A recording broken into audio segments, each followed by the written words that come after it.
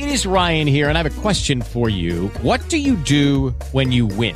Like, are you a fist pumper, a woohooer, a hand clapper, a high fiver? I kind of like the high five, but if you want to hone in on those winning moves, check out Chumba Casino. At ChumbaCasino.com, choose from hundreds of social casino-style games for your chance to redeem serious cash prizes. There are new game releases weekly, plus free daily bonuses, so don't wait. Start having the most fun ever at ChumbaCasino.com. No purchase necessary. VGW Group. Void where prohibited by law. See terms and conditions. 18 plus. With the Lucky Land Slots, you can get lucky just about anywhere. This is your captain speaking. We've got clear runway and the weather's fine, but we're just going to circle up here a while and get lucky. No, nothing like that. It's just these cash prizes add up quick. So I suggest you sit back, keep your tray table upright, and start getting lucky.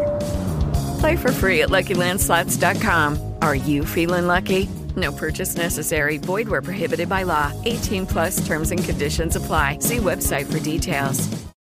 Stories and content in Weird Darkness can be disturbing for some listeners and is intended for mature audiences only. Parental discretion is strongly advised.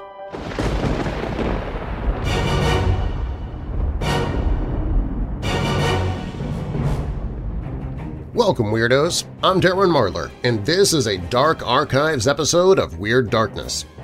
Here you'll find stories of the paranormal, supernatural, legends, lore, the strange and bizarre, crime, conspiracy, mysterious, macabre, unsolved, and unexplained. If you're new here, welcome to the show, and if you're already a member of this weirdo family, please take a moment and invite someone else to listen. Recommending Weird Darkness to others helps make it possible for me to keep doing the show. And while you're listening, be sure to check out WeirdDarkness.com, where you can find the daily podcast and all social media that I'm on, like Facebook, Twitter, Instagram, MeWe, and others, along with the Weird Darkness Weirdos Facebook group. Now, bolt your doors, lock your windows, turn off your lights, and come with me into this Dark Archives episode of Weird Darkness.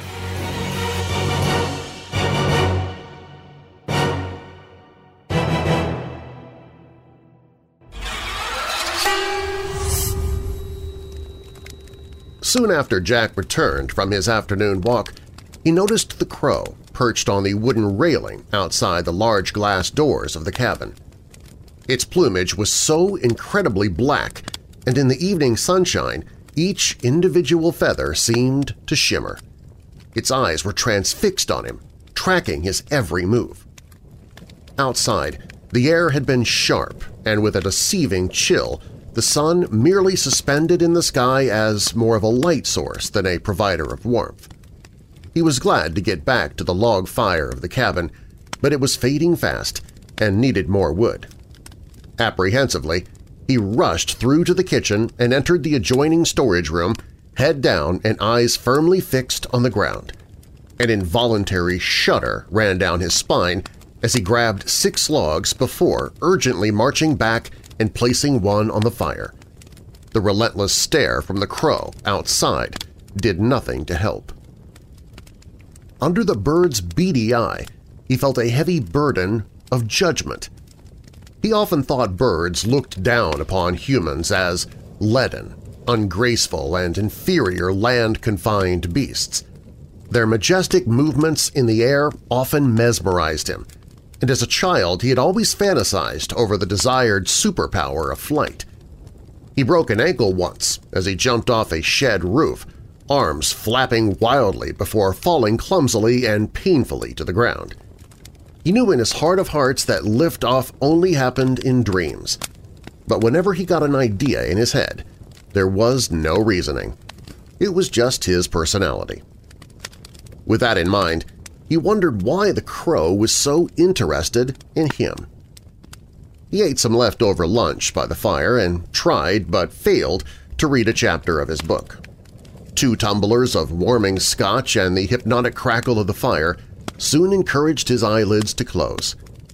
When he woke an hour later, the crow was still in place, a dark and sinister stain on an otherwise stunning woody outlook.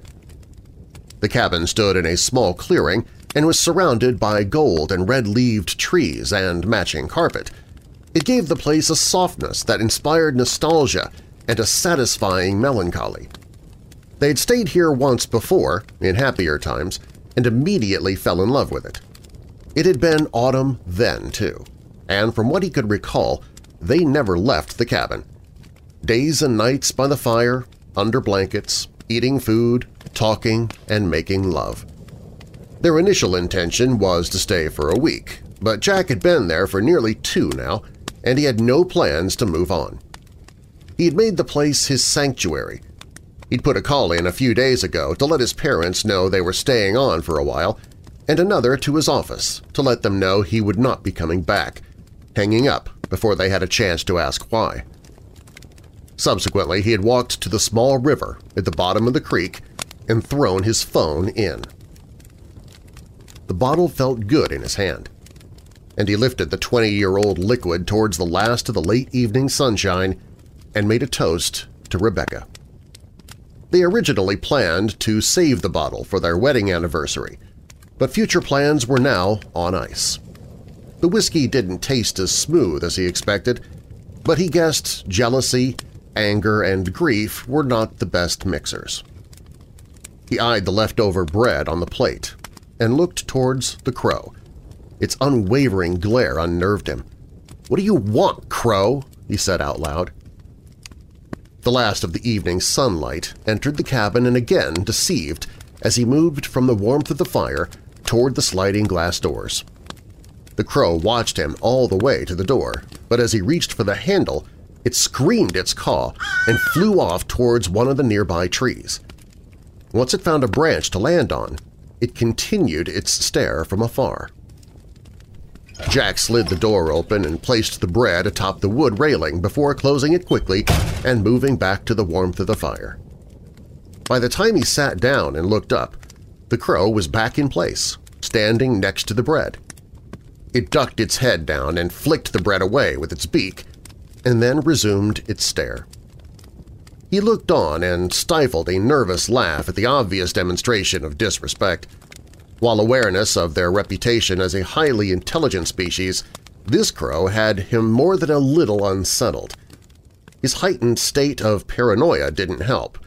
It was only a matter of time before they came for him. For the time being, he would wallow in the comfort and surroundings of the cabin.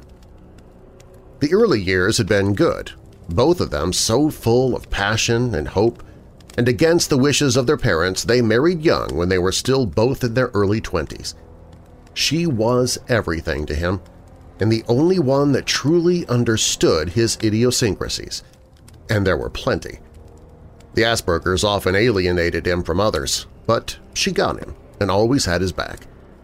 She encouraged him to be the best he could, but ironically, it was those dreams and aspirations that were surely to blame for the downfall of their marriage. Writing had become his new passion, and he knew he had shut her out. It was all-consuming, and she only got the crumbs. On reflection, he supposed she had given him fair warning, but he was too obsessed to change. He thought that people were supposed to give ultimatums, one last chance, and that was the way the world worked. Instead, she had gone elsewhere, and for that, he had caved her head in with a fireplace poker. The confession had messed everything up. F you, Crow. They came to his parents' cabin to try and talk things through. At least, that's what he thought. When she told him about the affair, he instinctively picked up the weapon and went to work. During the entire process, he had felt somewhat detached, as though he was reading about someone else's actions in a book, and even when life had so obviously left her, he had continued bringing the poker down onto her skull. By the time he finished, her mother would not have recognized her. It was only when his arm tired that he had collapsed on all fours and broke down in tears. A lengthy string of bloody saliva hanging from his mouth where his teeth had cut through his lip. The guilt and remorse followed. They'd been together 20 years, married for 15, and trying for children for the last 3. All of that history wiped out, and now she was just a piece of frozen meat folded face down in the freezer. Stop staring at me!" The betrayal hurt deeply, and the sensory overload brought on by the confession left him with the feeling that his brain might short-circuit. Consumed by a vacuum of confusion and rage, he had lost all control. He had just wanted the noise to stop in his head. Trauma wasn't something he could cope with. She knew that. She must have known what this would do to him. Everything had been so nicely laid out, but it had all gone downhill. Rebecca said it had been a cry for help.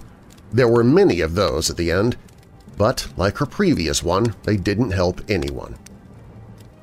After he had put her in the freezer, he checked her phone, but there was nothing from Loverboy as far as he could see. He did come across a text from her mom, Jody, and it was only then that the true realization of what he had done kicked in, as though the fog had lifted. He had taken her away from her parents, from people that loved her, and all the time he had only been thinking about how it would affect him. She used to say he was cold sometimes, but only when she was upset or angry at his limited emotional resonance. More frequently, they would sit down and work things out, even though his first instinct would be to try and brush things under the carpet. They had a system, but the system had broken down. He looked across at the table in the center of the room and the half-finished jigsaw puzzle depicting a rural landscape. When she had stood in front of him, asking for his attention, the sky was only half done. He'd pleaded with her for another 10 minutes, even though she had tears in her eyes. "I'm sorry, Beck." The room started to spin, and as Jack reached for the arm of the chair to steady himself, a startling caw suddenly filled the cabin. He turned his head and saw the murder of crows on their way to join their friend. They approached from all directions like an army, emerging from the now dull and colorless sky, and within seconds they came to rest on the wooden beam outside the glass doors and danced and cawed excitedly. He was sure the demonstration wasn't normal behavior, but doubted bashing your wife to death with a poker would be top of that list. In unison, they suddenly ceased their chorus, and an eerie silence prevailed as his entire audience eyed him from the crowded wooden railing. Jack gaped back, and for a moment they all seemed to be playing their part in an incredibly sinister standoff. Suddenly the crows gave a single, unified caw and took off. All but the one that had greeted him from his walk. He knew that to be true. He just knew. They slowly moved away from the house, keeping low to the woody ground, a moving blanket of darkness. He saw some of them occasionally swoop the forest floor, grabbing sticks and rocks with their claws, and then merge back into the black thundercloud. 100 or so yards away they stopped and made their turn. Jack knew their plan even before the shower of ammunition started to hit the glass. He prepared himself, but the menacing imagery and the explosion of noise still sent him recoiling back into the chair. The crows dropped their rocks and sticks with remarkable accuracy and returned to the floor to scavenge more weapons. Only the single crow remained, the one Jack knew to be the commander of this assault. More crows continued to add to the pack. The sky was alive with them, and any remaining daylight almost completely locked out. They made their next charge, the same pattern, the same formation, and the same crushing, thunderous sound as rocks and branches hit the glass. Throughout all of this, the commander continued to scrutinize Jack's every move. He raised the bottle of whiskey to his lips with a shaky hand and took a large gulp. There was another explosion against the window, but much louder. There must be hundreds of them. It felt as though the bottle might shatter in his grip, his entire body now rigid with fear. He expected the worst was not over, and this fear was validated when the commander cawed to no doubt signal the next attack. "What do you want?" The darkness approached, and he buried his fingers into the arms of the chair and braced for impact. As the front line came into view, He saw that they were carrying larger rocks and sticks, working together to share the burden. The first wave hit, deafening and relentless, and then the first crack appeared, and then another. He pushed himself up from the chair and retreated slowly towards the kitchen at the back of the cabin, the only other exit. Once out of the main living area, he closed the door behind him and slowly backed up. As he turned toward the kitchen door, he saw his new nemesis sat outside on the welcome mat, watching him once again through the glass with its head cocked. The trees beyond were lined with other crows for as far as he could see. The maverick crow gave out its call, and in unison the others made their way towards the cabin with the same terrifying screams and menacing formation. The crow at the door continued its stare amid the falling rocks and sticks as the first wave hit. Jack covered his ears but could not drown out the blood-curdling cries and thunderous impacts that surrounded him. Momentarily, he thought about opening the door and making a run for the car, but within seconds they had covered it in a cloak of darkness, as if to preempt his escape plan. He was kidding himself anyway. There was no escape. He had murdered his wife. He thought of those beaks pecking at his eyes and ripping his flesh apart. It was too much to take. How long would it take him to die? Releasing his right hand, he opened the cutlery drawer and grabbed the kitchen knife. They were on the roof now, too. He could hear their scratchy feet. The sinister cause echoed in his head and seemed to be getting louder, as if heading towards a brain-bleeding crescendo. They were everywhere, and only darkness loomed outside now, the night taken hostage by the Black Army. The crow still watched through the door, eyes fixed on the murderer. Jack backed away to the adjoining storage room, the one where they kept the extra blankets and firewood, and where the freezer stood. There were no windows in this room, a momentary escape from the visual carnage, but any relief outweighed by the knowledge his dead wife was only a few yards away. The sound of the glass shattering at the front of the house was his cue, and trembling, he moved the knife toward his left wrist. He let it rest there for a moment. The door to the living area started to shudder in its hinges, pounded relentlessly by the darkness on the other side. Hairs prickled on the back of his neck and blood pumped around his body at a frantic pace, as if in an excited state at the prospect of release. It was the most alone he had ever felt. The glass in the kitchen door shattered onto the floor, and he subsequently readied himself with the knife. There was no invasion of crows, though, as he expected, and silence fell. Only the breeze trespassed, and in the darkness he waited. The crow finally emerged from around the corner and strutted to the center of the doorway before turning and cocking its head, as if prompting his opponent to make the next move. Jack knew the others were waiting close by for its command. He pressed hard with the knife and ran it across his left wrist and then swapped hands and did the same to his right. He wasn't sure if he had done it correctly, if it was deep enough. The pain was not as intense as he expected, but there was lots of blood, so much blood. The crow cawed, then followed by the resounding chorus of acknowledgement. Soon they would be upon him and tearing the rest of him up. He turned and lifted the lid of the freezer to reveal his frozen wife. The blood dripped onto the snow-like interior, its brightness exaggerated by the starkness within. Red as blood, white as snow, black as crow. He climbed into the freezer next to his wife and reached for the lid and brought it down. He didn't feel cold, just numb. The last thing he ever heard was the crow land on top of the freezer and the scratch of its feet as it paced up and down.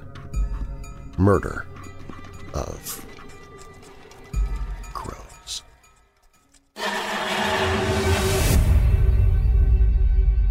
Keep listening. We have a lot more Weird Darkness coming up. It is Ryan here, and I have a question for you. What do you do when you win?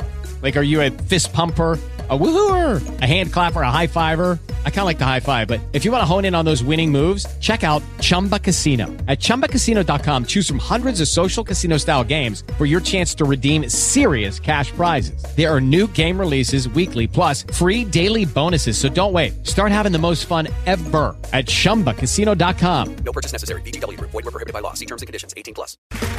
Okay, round two. Name something that's not boring. A laundry? Ooh, a book club. Computer solitaire, huh? Ah, sorry, we were looking for Chumba Casino. That's right, ChumbaCasino.com has over 100 casino-style games. Join today and play for free for your chance to redeem some serious prizes. ChumbaCasino.com. No purchase necessary. Void where prohibited by law. 18+. Terms and conditions apply. See website for details. Step into the extraordinary with Auditory Anthology, a podcast series where science fiction short stories come alive. Narrated by me, your voice of Weird Darkness, and curated by Keith Conrad, each episode is a journey into imagination. Explore cosmic wonders and futuristic tales, and dive into a universe of stories where the impossible is possible. Auditory Anthology, available at auditoryanthology.com and on Apple, Spotify, or your podcast player of choice. Hey Weirdos! Right now, through November 30th, everything in the Weird Darkness store is up to 35% off for our Black Friday sale. That means $13 tees, $20 phone cases, $30 hoodies, and way more. And as always, 100% of the profits I receive are donated to organizations that help those who suffer from depression. If you don't like what you see on the Weird Darkness store page, use the search function to find what you do want. There are hundreds of thousands of designs to choose from. And if you're looking for something Christmassy yet creepy, well, I have 4 festive designs right there on the front page that might fit what you're looking for, including the brand new I'm the Ghost of Christmas Present design. So you can be festive and freaky at the same time. Save some dough by grabbing your weird and dark merchandise during our Black Friday sale and help a fellow weirdo struggling with depression at the same time. Just click on Store at WeirdDarkness.com to save up to 35% on everything through November 30th. Before I get into this next story, it's important to know that it's coming from a woman's perspective. It's kind of hard to do that when you are a man with a baritone voice, but letting you know in advance, maybe it'll help with the story. Here we go. I've always enjoyed killing, and I blame it on my farm childhood. Well, calling it a farm, that's a bit of a stretch. I grew up in a shack on a rural area, only having my father and sister around. He never mistreated us, but he was stiff and relentless on his beliefs. For him, there was no such thing as male or female. Everyone under his roof was, by default, a hunter. Back when we were really young, he would leave us home alone for hours and hours. He first took me hunting when I was 3. I never thought rabbits and squirrels were cute. They were always prey. I first hunted a deer when I was 10. I was limber and had developed a strong body. Dana was never a huntress, but she was great at hiding, so she hid at first. Dad was angry, but I hunted so well that I did more than enough for the both of us. Besides, Dana was good enough to manage herself, catching smaller animals. She was outstanding at fishing with her own hands due to her quietness. But she never enjoyed any of it. Dad died when I was 13. He was caught by a bear and kept screaming, "Shoot it! Shoot it, you bitch!" I only had 2 bullets left, and I was too worried, so the first missed, and the second wasn't enough to take down the bear. Dana grabbed my hand and we ran like the wind. I'm honestly not sad for my father's last words to me. He was desperate and being eaten alive, after all. I forgave him in a heartbeat. Who I never was able to forgive was myself for failing Dad. We were taken to a foster family after that. Dana soon adapted to having a normal life, and she clearly was held dear by the couple. I'm grateful to them for having a comfy bed and finally learning how to read and write. But I kept to myself at home. I missed killing things. So I went hunting alone every day. The first time, my family was impressed by my ability. The second time, my foster mother muffle-cried "The poor ducky." The third, my foster father begged me to give what I hunted to someone else. I started selling it. I made some nice cash and gave everything to my sister's college fund. She was smart and needed the money after all. I just needed to smell the delicious bitterness of fresh blood. By the time I was 18, I married the sweetest man. It was crazy how we balanced each other's personality, him being always so calm and gleeful. Tom was 15 years older than me and a merchant, selling a myriad of things in our small town. He sometimes sold parts of my hunting, the meat, the fur, the heads, as prizes. We were happy. We lived 5 great years until he was shot in a robbery. From that moment on, a burning rage lived inside of me. The eagerness to kill took over. I didn't know how to manage a shop, so I asked my husband's brother Stu to take his place in management. But Stu was a drunk and a buffoon, and soon the shop bankrupted. I was left with nothing. When I learned about certain shady parts of the internet, I finally realized I could sell my services and satiate my ever-growing bloodlust. I'm famous now. I mean, my work name is. Nobody knows my face. Nobody knows I'm even a woman. My body is small and strong, perfect for sneaking in. I look trustworthy enough for my prey to take me to dinner. Sometimes it's too easy. I've built a name between politicians, and rich, cheated wives love me. Of course, my clients are not always from the highest social standings, and they try to bargain a lot. It's not unusual that some broken-ass guy asks me to murder his rich father or uncle and get paid after I do the job, when he gets his inheritance. I just laugh at their faces, tell them to shove off before I murder them instead. Until the day my intuition, no, my instincts, told me to keep talking to the guy after he told me his conditions of payment. "I will inherit some money," he wrote, "but the thing is, I used to have a brother. He's dead now. No kids, but I talked to my attorney and he told me his widow will get half of my money, so I want to eliminate her." "Sure, just send me her info," I replied for the first time.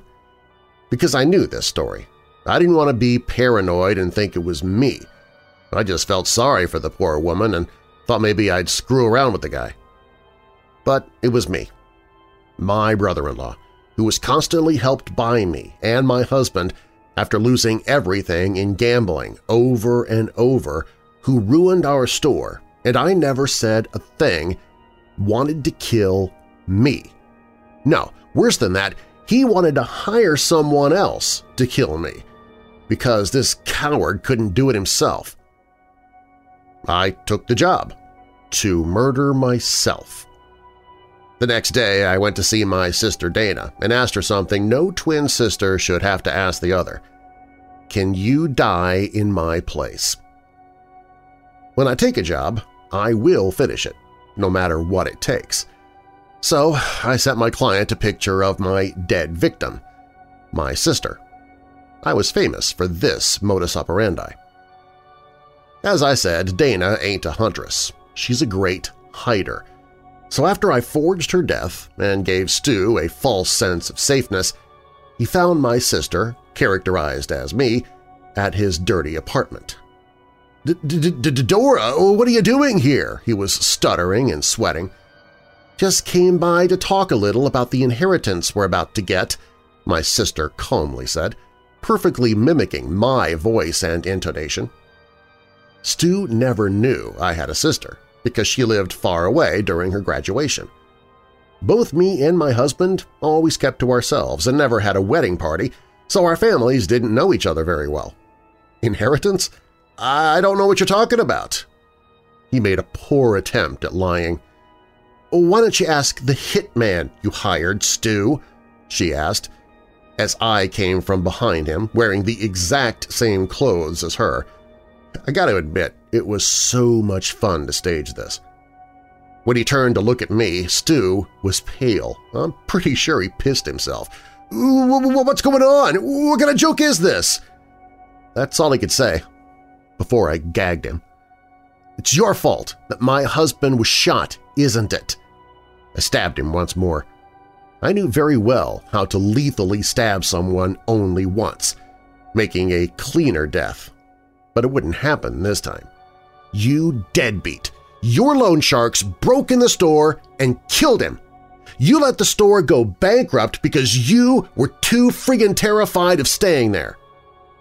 He shook his head desperately, trying to deny it, but his eyes told the truth. I never fully realized it until that instant.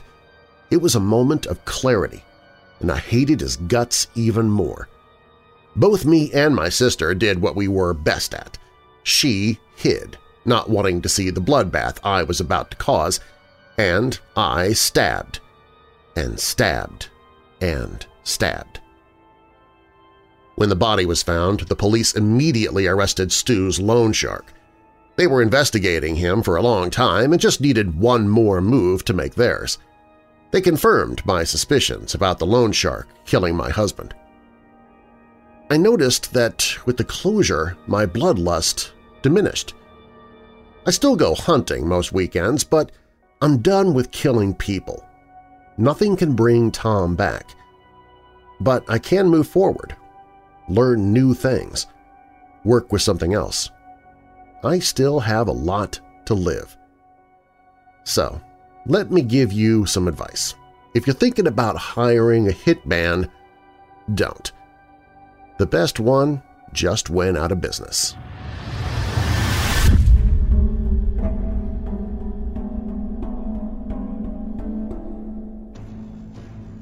He stumbled as his foot connected to something on the floor. He braced himself with his hand against the damp stone wall. He couldn't tell what exactly it was that he tripped on. This passageway was too dark. He was aware of the sound of his breathing. Tense, heavy, and increasing. He knew he would be in some serious trouble if he couldn't get a hold of his fear. He caught faint glimmers of light, and he got a sense of a bend in the corridor up ahead. He held his breath, hoping to make out a sound, any sound. He crept forward slowly, his ears straining. Then, when he was within arm's reach of the corner of the hallway, he heard something. Something around the corner. Was it the scuff of a boot on the stone floor? He froze. Then he heard something like maybe the scrape of metal across the stone wall and a grunt or short growl. His pulse increased. He felt sweat appear on his neck and forehead. He knew something very menacing was right around the corner. He didn't want to see it, but knew he had to. It was the reason he had come to this subterranean labyrinth. A malevolent creature had been tormenting the citizens of the small nearby town, and he had to stop it. Suddenly, whatever it was made an abrupt inhale and stopped moving. The creature knew he was there. His eyes widened as he anticipated the attack of the creature. There was a low growl. He pulled his knife from its sheath and the flashlight from his jacket. Suddenly, the entity behind the corner began to move quickly, making a lot of noise, bellowing and stomping. He heard it round the corner. He raised his flashlight and clicked it on. Its beam was so bright that he had to close his eyes. The creature roared. He squinted his eyes open. There, awash in bright white blue light, was a twisted, enraged monster. A thick, clawed hand shielded its face, as the other hand flailed before it. Its skin was a sickly, moldy green-yellow with blotches of brown, uneven and lumpy, taut over sinewy muscles. The thing had to be 7 feet tall. It emitted a foul odor, a mix of mold and sewage. He poised the knife, ready to defend or strike, and the creature began to lower its hand, uncovering its squinting eyes. Deep red. The creature roared and lunged, its talon-like fingers outstretched. His heart pumping, he gasped and shouted in anticipation of the strike. He felt the clawed hand grab his shoulder. Immediately the fingers tightened like a vice. He swung his hand up with the knife, but the creature grabbed his wrist and snapped it. His knife flew into the darkness and clanked on the floor. He felt the monstrous, fetid breath as its mouth was lunging toward his face. As its immense dagger-like teeth tore into his flesh, he gave a brief shout and sat up. He was in a bed. What? He gasped. He looked quickly around. Where was he? Even though it was night and dark, the room was far more visible than the passageway. He glanced at the walls and saw occasional pieces of art or a photo. The breeze outside animating the shadows of tree branches in the bedroom. On a nightstand, a glass of water, a digital clock reading 3:45, a book opened and face down. Next to him, a body under the covers. A smooth and lithe arm gently curved over a pillow and around a mass of hair. The body stirred and moaned a bit. It was a woman. He saw the profile of her face. Who was she? He leaned over a bit to examine her. He didn't know her, or did he? She began to look familiar. Sherry… Wait, he whispered. What the hell is going on? He looked at her face again. Yes, Cheryl. This is bizarre. He turned away from her, pulled the covers off himself. He moved his legs so they hung over the side of the bed. He was dressed in the clothes he was wearing in the corridor.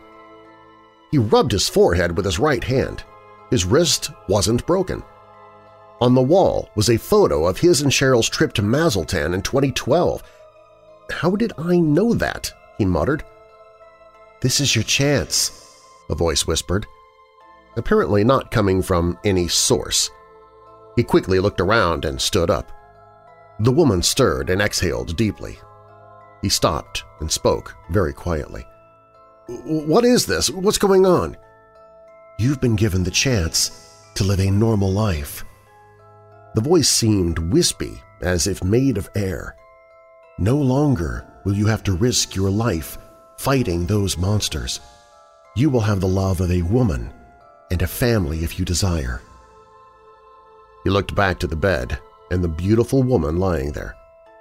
He felt something, a familiarity, almost as if this life he was being offered was already his. But he knew it wasn't. It couldn't be. Moments before, he was hunting some sort of monstrosity below the earth. Are those monsters real? He asked, not flinching away from the woman. Yes, the voice answered.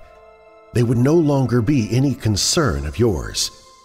In time, you would forget about them and the life you led until now. Allow yourself to be happy. Enjoy the kind of life not given to you before. He looked down to the floor and his shoes. They still had traces of mud on them, a spot of blood. I can't be here. This life would be awesome and perfect and everything I should want, but I can't. There's those monsters and demons and whatever else out there. Somebody has to end them. I couldn't live this life knowing that innocent children and people were being killed. I just couldn't. Are you certain? The voice asked. This is your chance. It shall not come again. He exhaled and walked slowly and quietly to the other side of the bed. He gently pulled some strands of hair from Cheryl's face. She is beautiful, he whispered gently. He bent down and kissed her on the cheek. She smiled and she snuggled into her pillow. But she's not mine. This house, this life. They aren't mine, not for me. I gotta do what I know how to do. That is protect people like her." He vanished.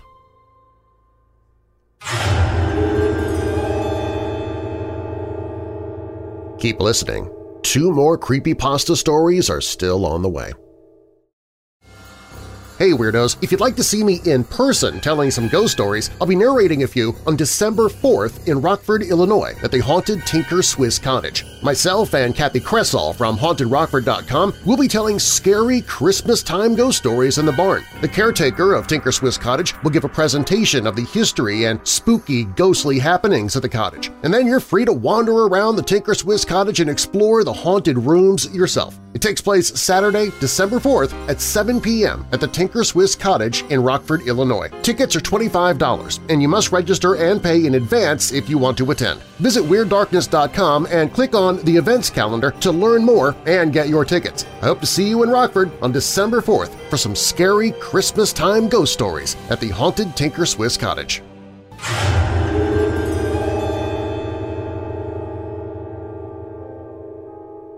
I'm a researcher studying Canada geese for the last 10 years.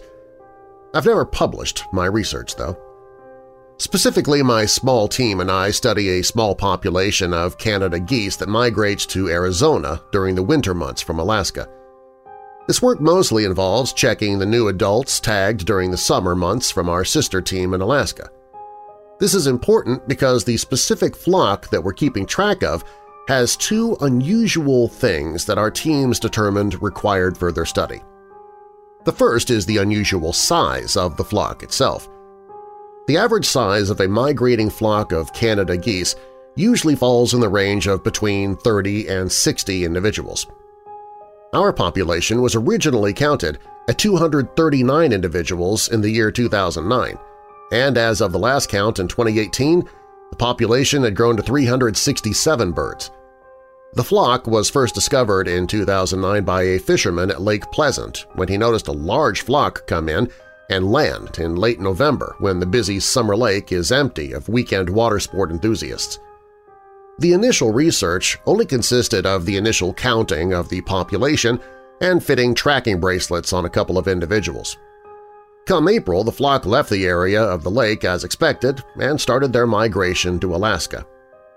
This led to the discovery of the second thing that makes this flock so unusual in its behavior. It's normal for a population of geese to not begin migrating all at once, usually leaving in smaller groups as I described earlier. This population, however, left as a single group on the same day and, near as we could tell, the same hour. The radio tracking bracelets fitted to the individuals also showed a strange behavior in their flight patterns. I'm sure most everybody knows the familiar V shape that Canada geese fly in while traveling. Without going into too much detail, it's the most optimal pattern that the flock can fly in order to conserve energy for the long trip to their breeding grounds during the spring and summer months. We honestly thought it was a mistake when the first reading of the GPS tracking bracelet came in and showed that our flock was not flying in this V formation. Because of the few amount of GPS units our team could afford at the time, it was really impossible to tell what the formation actually was, but the distribution of tracked individuals showed definitively that the flock was not flying in the V pattern normal for Canada geese. With the usual size of the flock and our initial findings of the flight pattern, it wasn't hard to secure funding for more GPS units to attach the next time the flock appeared at the lake. It also allowed us to get in contact with the closest ornithology professor in Alaska in order to get an accurate account of their breeding grounds. Unfortunately, the breeding area of this flock was in a pretty remote area, so the professor and his students could only get to their breeding grounds for a 2-day span in the middle of June, when all of the goslings had already hatched, so their nesting behavior really couldn't be studied that first year. However, they were able to accomplish the important task of attaching more GPS units to breeding adults in order to try and get a more accurate representation of their flight patterns. They also gave us an accurate number of individuals in the population. As expected, the GPS units transmitted the first migration data in the middle of October. We were expecting exciting results, as with the inclusion of the new units, we'd be able to get a more accurate picture of what their unusual flight pattern actually looked like. The flock left Alaska in a single hour and formed into the first noticeable pattern 3 hours later. The pattern wasn't real clear, despite the number of GPS units attached, but this could be attributed to the unusual size of the flock. It was actually one of the research students working in my team that put the dots together. Quite literally, as our readout of the flight pattern was only a number of dots representing each individual with a unit on it. The student, who I won't name for anonymity, sent me the readout when the flock was somewhere in British Columbia. While missing obvious spots, it was possible to make out a word. Butcher. Yeah, you heard that right. The geese were flying in a formation that spelled out the word butcher. Like I imagine most of you are doing right now, I dismissed the image. It had to be an error on the GPS unit, or the student was reading too much into it and connecting dots that weren't really there. The geese landed at Lake Pleasant in early November. By sheer chance, the same fisherman that had seen them the first time was out fishing again when they approached the lake and informed us of their arrival again. I remember the email from him because he emphasized how freaked out he was when he first saw them in the distance. Freaked out because he clearly saw the flock was flying in a pattern that spelled out his last name, Butcher. Coincidence? That was the only thing that made sense to think at the time. Or maybe my student had been playing a joke on me with the GPS tracking image and the fisherman was involved somehow. I stopped thinking that, though, when I saw an image of the fisherman's face on the local news 2 weeks later with his full name, Jonathan Butcher, plastered on my TV screen. According to the news anchor, he'd been murdered by his wife when he was caught watching porn. A senseless and sad way to go, but I still refused to believe it was anything more than coincidence.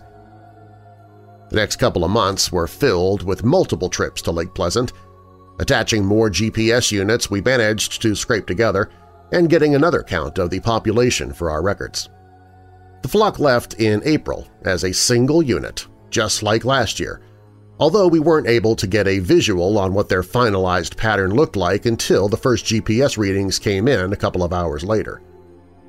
This time the word they spelled out was much clearer, as the new GPS units filled up many of the gaps we had seen in the previous readings. Shilling. This was when I finally started to believe something strange was going on. As I'd gotten these readings myself, it would have been impossible for any of my team to change or mess with them. The name itself, Shilling, didn't mean anything to me, besides being the name of a former pitcher for Arizona's MLB team. In May 2010, Wendy Shilling of Anchorage, Alaska, was shot and killed by her husband when he arrived home early from his long-haul truck route to find her in bed with his brother. This happened 2.5 weeks after our Canada geese flock landed at their breeding grounds. Because of the particular interest I was taking with this flock, I asked my colleague to check on the flock in their breeding grounds and note any odd or peculiar behavior the flock showed while there. Bless his heart, he spent an entire week at the breeding grounds by himself, taking account and attaching even more GPS units to them. Unfortunately, the week did not yield any unusual behavior from the flock, and hence didn't give any answers as to what on earth was going on. Come October of 2010, the flock flies out of their home in Alaska and toward their summer home here in Arizona. Considering what had happened the last 2 times, I waited impatiently while the first GPS readings came in. Townsend was the name. A week and a half after landing at Lake Pleasant, Jacqueline Townsend was killed in a road accident when her husband drove drunk from a bar in northern Phoenix. The husband survived the accident and was charged with manslaughter. In April 2011, the flock left Lake Pleasant and arrived in Alaska keeping a formation spelling out the name Richardson. In June 2011, Tim Richardson disappeared in the Alaskan wilderness when his partner and him went camping just outside of Anchorage. While the partner was eventually recovered, Tim was never found and has been declared dead. Annie Noack, murdered by her abusive husband in Phoenix in December 2011, 2 weeks after our geese landed at Lake Pleasant. Brennan Zamora, Maeve Doherty, Emmanuel Chambers. Every single one dead at the fault of the person who loves them the most in the world. Every single one dead within 3 weeks of our geese landing within 100 miles of them. Every single one named weeks beforehand in a geese formation. Because I don't want to sound like a crazy person and get all of my funding cut from my other research, I've never published the results of this study. However, I feel the need to mention this because the geese left their winter home at Lake Pleasant yesterday. Just like all of our GPS readings over the last decade, the formation of the birds spelled out yet another name. I'm currently on a working vacation with my wife in Anchorage to try and see this group of geese come in for myself, so I was excited to look at the first GPS readings for the flock yesterday. I became a lot less excited when I saw the name that they spelled out. Stevenson. My name is Dr. Aaron Stevenson.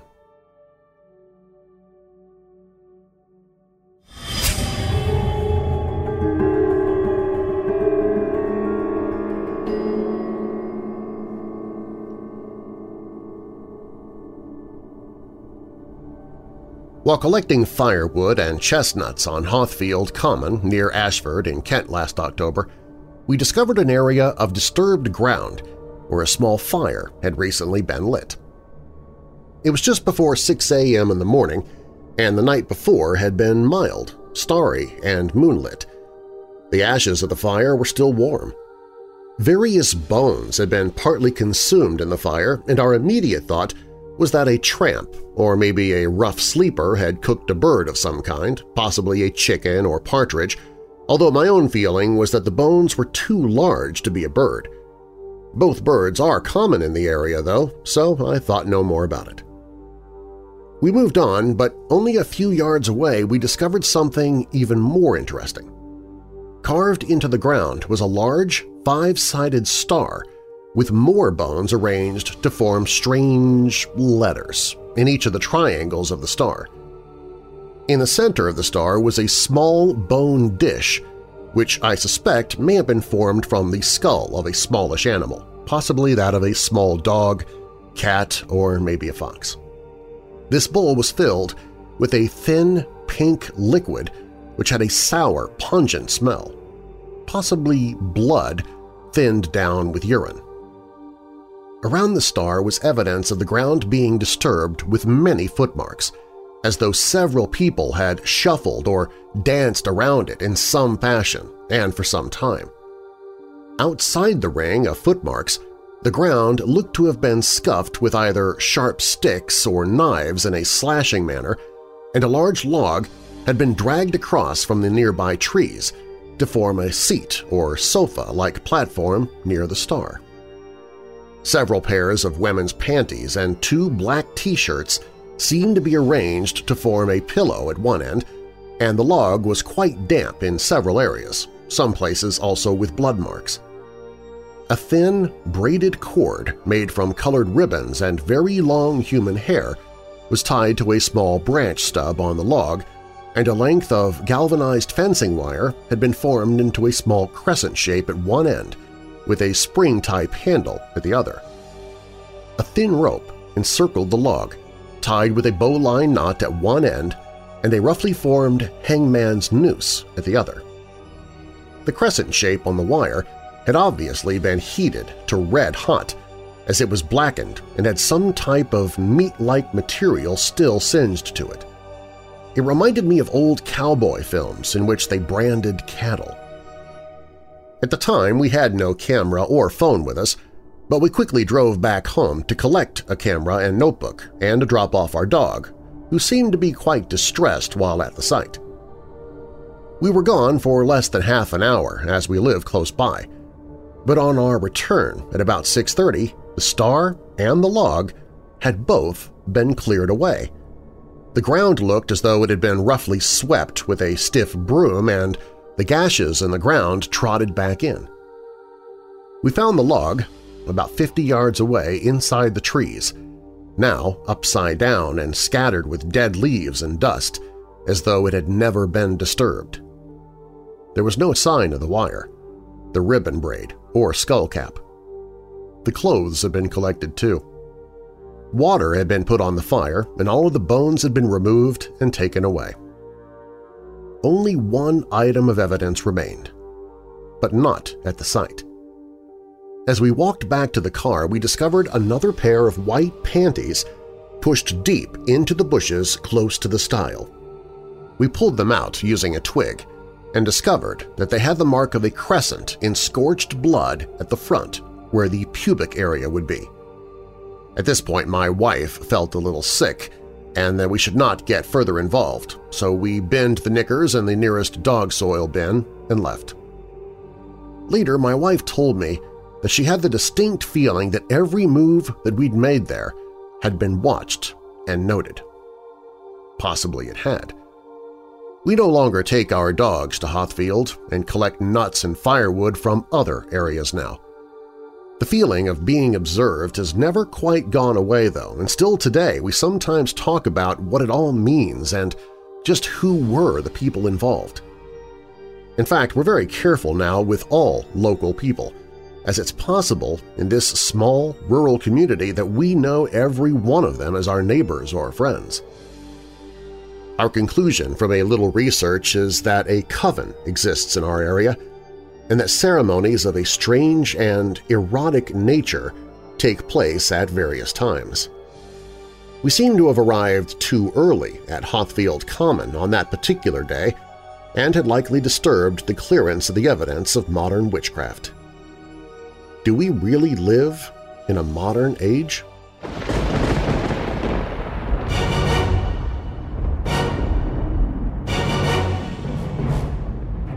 Thanks for listening to this Dark Archives episode of Weird Darkness. If you like the show, please share it with someone you know who loves the paranormal or strange stories, true crime, monsters, or unsolved mysteries like you do.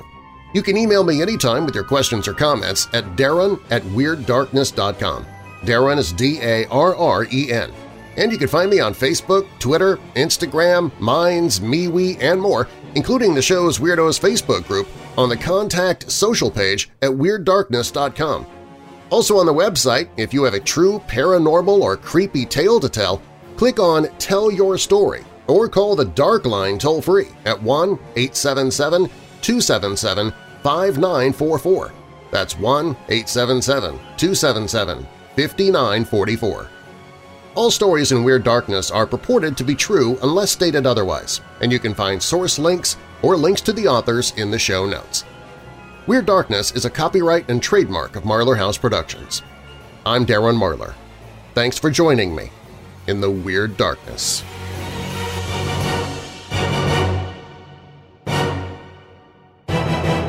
Say ho, ho, ho! Hey Weirdos, our next Weirdo Watch Party is Saturday, December 11th. Horror host Mistress Malicious is back, and she brings her entourage of miscreants from Mistress Peace Theater for an insanely fun Christmas episode. Santa Claus Conquers the Martians from 1964, starring Pia Zadora and Santa Claus. The Martians kidnap Santa Claus because there's nobody on Mars to give their children presents. Join us for this atrociously bad movie. Jump into the chat with us to poke fun at the acting, the sets, and to make jokes as we watch the film. And let's all celebrate Christmas with a really weird and wacky film hosted by a really weird and wacky woman. The Weirdo Watch Party is free, so grab your movie popcorn, candy, and soda and join us Saturday, December 11th. The film starts at 9 p.m. Central. That's 7 p.m. Pacific, 8 p.m. Mountain, 10 p.m. Eastern. You can see a trailer for the film and also learn more about the Weirdo Watch Party on the Weirdo Watch Party page at WeirdDarkness.com.